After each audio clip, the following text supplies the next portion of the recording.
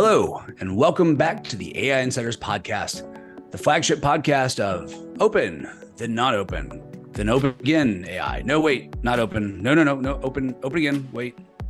If you don't get this reference, then this podcast is for you. And if you do get this reference, then this podcast is for you. Because either group will especially appreciate the importance of understanding the humans behind AI. Which is why, no matter who you are, I'm glad you're taking some time to join us here and come along with me to learn more about some of the humans behind AI at ISI, that is the Information Sciences Institute. Hi, I'm Adam Russell. I'm the director of the AI division at the Information Sciences Institute here at University of Southern California, and I'm your host for the AI Insiders Podcast.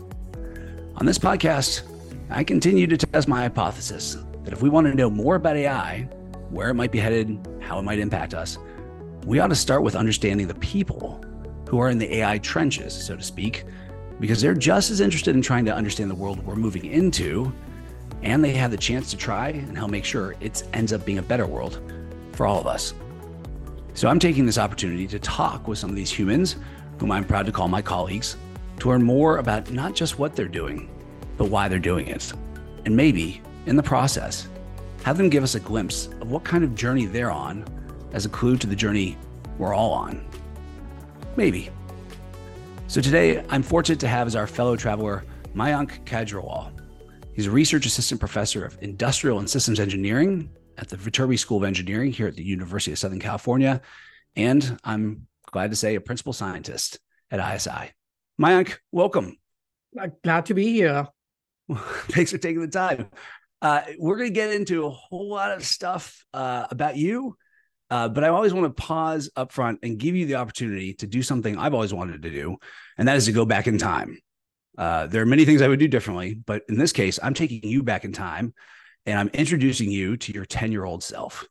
And I'm going to sit back and watch you explain to your 10-year-old self, what are you doing in AI? And we'll go from there. Oh, man. Well, I would tell my 10-year-old self that I am trying to build a Star Trek computer that I was so fascinated by, just watching reruns of Star Trek Voyager. And I recognized that that was my first exposure to what we would now call AI. And I would just tell my 10-year-old self, we're building the Star Trek computer and we're getting closer to it every day. Okay, so 10-year-old Mayank says, well, why, other than just being cool, why are you trying to build this computer? Like, what is it going to do for us? Run spaceships, talk to us, make hot chocolate once we have the replicator, and just all kinds of things. But yeah, it's almost like another human, right? It's a fellow traveler. I know my 10-year-old self would be really excited by that because it just seems so human-like. And there was a human voice, behind that computer. Interestingly enough, it was Gene Roddenberry who created Star Trek. I think it was his wife who was the voice of the computer for a very long time. And so he obviously took that very seriously. Yeah. That's interesting. And now I don't want to suggest that you are a skeptic. You are a scientist. So you have healthy skepticism. Yeah. My suspicion is you may have even had that as a 10-year-old. So let me ask on behalf of your 10-year-old. Do your 10-year-old self and explain how that's going to play out. So how are you going to get from 10 to where you are now and working on, this amazing technology? Yeah, the 10-year-old self is a weirdo, so he likes to read. He has interesting friends. He's stubborn. He's not the kind of guy who sits at the front, of the classroom, not at all. And so I think the 10-year-old self would be like, well, I think you're going to, just go after a lot of different things. And who knows, you might just land in the right spot. And, that is what happened. So it's just an adventure. I think there's something to be said for being impulsive and adventurous and not planning too much, in life. And I think the 10-year-old self and I would probably agree on that. So. That's interesting. So it sounds like you're willing to, and credit to you, willing to acknowledge a certain amount of luck and serendipity has played a role. What do you feel have been sort of your biggest, luckiest breaks to date? I think taking the intro to AI class, in undergrad, because I was not a CS major, I was an ECE major. And I just had Star Trek views of AI. I did not know about the rigors and the kind of algorithms, et cetera, that went into AI. And that totally changed my view on this. I was just exposed to this whole new world. And I think that, after that, I had discovered something that I really wanted to do and that I didn't know anything about, but I enjoyed reading and writing and thinking. And that was the way to go. And I would say that it's those minor moments that you don't appreciate at the time, which totally end up changing your life path. Here. Even if we tend to want to tell a nice linear story in retrospect, I'm impressed that you aren't. You're okay with like the nonlinearity. Well, given that serendipity and luck has played such an important role in your life, if someone were looking to get into AI, what would you recommend they do other than just be lucky? So one thing I would tell them is no matter what field they go into, in computer science, math, physical sciences, social sciences even, I think it's important to have very strong, fundamental, rigorous skills. And I would also recommend that they seek out new experiences, to kind of paraphrase the Star Trek motto. And I do think that you do have to get a little bit lucky, but it's also important to be adventurous. And to go into new directions. And I think somehow, I just believe that we find our way to the things that appeal to us. I'm thinking about my colleagues at ISI, right? Some of whom have trained in physics, in other fields, some in math, I believe. And so there are just so many ways to get into AI. And anthropology, as it turns out. Yeah, there you go. Although I'm with you on the rigor part. Well, let me then ask, what do you think is going to be the impact of AI on education? Is it going to help make things worse or meh? Like, what do you reckon? I'm divided on it, to be honest. I mean, I'm teaching this semester and, we were faced with this decision, right, on what to do about ChatGPT. So what should be our policy on ChatGPT in the classroom? I decided at the very beginning that I would not stop the students from using ChatGPT. And they are free to do that, but with a couple of caveats. So one is that they have to acknowledge ChatGPT whenever they've used it. It's very simple acknowledgement, and they are responsible for the content. So they cannot come back and say, well, ChatGPT produced this. And so if you're saying the answer is wrong, then it's ChatGPT's fault. We're like, no, you're responsible for the content. That being said, in the final exam, I am not allowing internet resources of any kind, including ChatGPT. So I'm like, if you want to forget all the fundamentals we're teaching you and then just go and return to ChatGPT and use it for everything in your professional life, that is your decision as an adult. But as instructors, we bear the responsibility that we should do our best to force you to learn some of the fundamentals. Right. Yeah. So it's an open question of, how to engage, these tools. There are people who feel that with the accelerating nature of AI, and let's call it generative AI particularly, the universities may be losing their relevance to some degree. I know we don't believe that, but explain to your 10-year-old self, like why is ending up at a university still a good thing in the future when all we hear about is, for example, OpenAI, for example? Well, I'm not sure I would actually disagree with the claim that the universities would be losing their relevance if they don't adapt, right? I mean, it's the same for every organization. They do have to adapt. And I feel that sometimes we avoid talking about that or acknowledging that at our own peril. I've seen statistics from the Chronicle of Higher Education and other sources showing that a lot of Americans, for example, are starting to believe less and less in the value of a college degree and in the university, and they're upset by the levels of tuition and so on. And I think that some of those claims need to be taken seriously. Right. And so I think these are all moments of self-reflection, and we can kind of kick the can down the road. But in the end, we need to ask ourselves, what's the purpose of the university and why are we in the university and who else do we depend on? So I don't think it will become irrelevant, but the people, the universities that take on that challenge and answer those questions, in a bona fide, good faith manner and adapt accordingly will be the ones to survive in the long run. What do you worry the most about with AI? I don't worry about it, which is kind of an unpopular view. And I'll tell you why, because, as I tell my students, there are so few things I believe in, to be honest. But one of the things I believe in is the human race. And I just think that the human race, despite all its tragedies, and you as an anthropologist know this way better than I do, we've come this far, and there's no guarantee that we will survive, in the future. But I think there's something about us. We are an aggressive species, which is both a good and a bad thing, but we have an instinct for survival. And I do believe that. And we see hints of that in Star Trek, interestingly enough, where the human beings, right? I mean, when they have to play dirty, they really do play dirty. Even in there's an episode in Star Trek Deep Space Nine, which is like inter arma enim silent legis, which is like a Latin phrase for came from Caesar, that in times of war, the law falls silent. And it's a very dark episode. But to me, what stood out about the episode was that for better or for worse, the human race, when we have to play dirty, we do play dirty because we need to survive. We need to dominate. This is not always a good thing. I'm not saying it is, but I believe in the human race. So I don't believe AI stands a chance against us. And this is kind of an unpopular view, but AI has a long way to go to beat the dark recesses in the human heart. Oh man. Well, okay. I'm with you. It's there for a reason, right? To some degree. So go team human. At the same time, as you point out, humans are perfectly good at killing each other, oftentimes in several ways.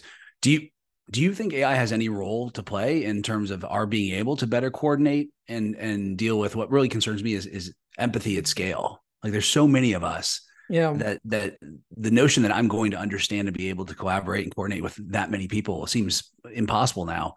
And yet it also seems like it's utterly critical if we're going to survive this. So I think in big sectors of society that will happen, especially in civic society. But, I am a follower of Machiavelli, at the end of the day. And I do think that this will be weaponized. There's no question about it. It's only a matter of time. I wish that weren't the case. I want the Star Trek world, where there's no war and poverty. And I do believe eventually we will get there. I think eventually we will get to the Star Trek world where we're using technology for good by and large. But I think that AI, there's a reason why these conversations on safety and so on are very important. And I don't think we can just rely on the good graces of human beings in power in different countries and organizations and companies to not weaponize it. They will weaponize it. And so we need safeguards. And that's an open discussion, right? That what are the safeguards and what should we do? And I am certainly not qualified to opine on that, except that it needs to be binding and it does need to be taken seriously, but not because AI will go rogue. I think the real reason is human beings will weaponize AI. I think that's right. Yeah. I do want to step in briefly and just say, I want to correct you when you say you're not qualified to opine on this. First of all, you're very good at opining, but I think from what I can see from the discussions around the safeties, on the contrary, not only are you very qualified to opine and contribute, but we need more people in this discussion, right? We need more people like you, in fact, to be part of this discussion, rather than, to your point, having small numbers of people sort of try to determine that for us. So thank you. Don't write yourself off, please. I want to include you in this discussion. What have you been most surprised by AI? Either something you didn't think it could do that it could do, or something you thought it would be able to do. Absolutely. Yeah. Okay. Absolutely. I remember I was the whole reason why I came into AI was because I was attracted by what we now call artificial general intelligence, right? And very quickly, it became very clear to me when I started doing research and then eventually went and did the PhD right after my undergrad, that's just a pipe dream. You have to choose a narrow problem. And so many of us did choose a narrow problem. And then, ChatGPT obviously came out and has totally modified my opinion on that, I think, along with many others. But now I think AGI is a very real possibility. I think it's only a matter of when, not if. It could be coming in less than 5 years. So I'm excited by that. I think we need a science of AGI, science of AI and science of AGI are intimately related. And, I would love to be one of the professors who guides one of the first students to write a thesis related to AGI. I would love to do that. Maybe it will be one of my current students.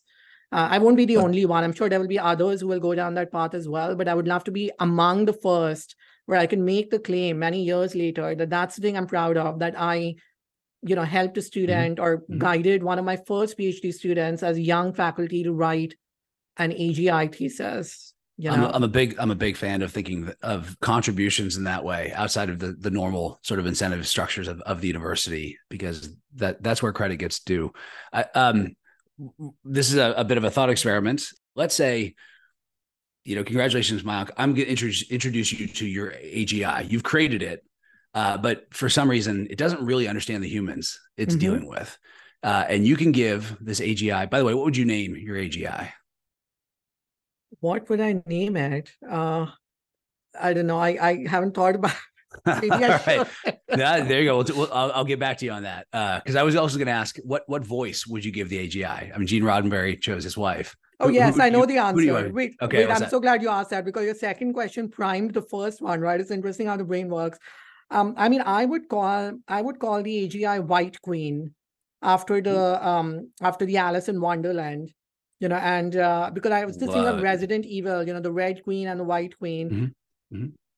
Okay, but you're talking to the White Queen, your AGI, and you have the opportunity to give it sort of one cultural artifact, a book, a movie, a story that you say, like, here, read or consume this, and this will give you a deeper insight into the kind of creatures you're dealing with humans. What would that be? Well, can I answer which book I would not give her? Okay, we start with that. Yeah, the book I would not give her is my most favorite novel of all time, which is The Picture of Dorian Gray. I read that novel when I was in high school, and that's the moment I became a decadent. So when people actually ask me, well, what's your philosophical take, or what are you? Like, are you a pacifist? I'm like, no, I'm a decadent. I am a hardcore, decadent, no question about it. I've read all the decadent books, Heisman's Against Nature and so on. So I would not give the White Queen The Picture of Dorian Gray. I would not want the AI to become decadent. All right, we'll answer with a negative, unless you have something that, I mean, because you study the humanities a lot. All right, let me ask this question. What is your sort of own personal relationship with AI right now? Do you use it as a tool? I imagine you do. Yes. And if you project that out, do you think you could ever have AI as like a best friend or or teammate or partner? No? Okay. Well, teammate, yes. I mean, in the sense that, like, at what point does an assistive tool, right, really start becoming a teammate? And I can imagine taking that leap. But yeah, I just, I believe in the human race, right? And so I kind of come back to that. And this is not a competition between the AI and the human race, but there's something, I think, that the human spirit, right, does have a spark.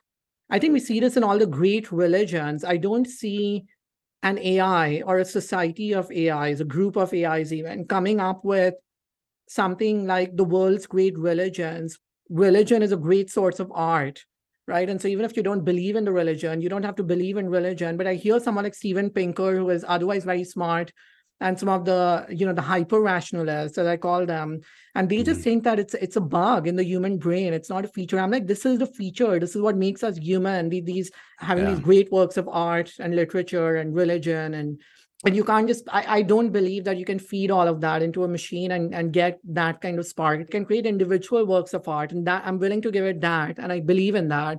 But entire movements, like Christianity and Judaism and Hinduism, with all their sculptures and the works of art and the books and the religion and the figures and all of that, I don't see AI creating that. A team of AI is creating that. Is what Harari calls collective fictions. Is kind of our superpower as a species. Yes. You also had me thinking about the Nietzsche quote of be careful when you're casting out demons, because you might cast out the most important and best thing about you.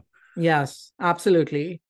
Well, Mayank, we're coming up on time. I want to get you back to the very important work you're doing, which is to make sure we all end up on the Starship Enterprise in a better world. Again, I just count myself completely lucky that I get to have people like you that I get to call colleagues. And I look very forward to continuing to work alongside you and let me do my best to quote Captain Kirk here, as we set a chart or set a course for the second star on the right and carry on till morning. Oh, that is perfect.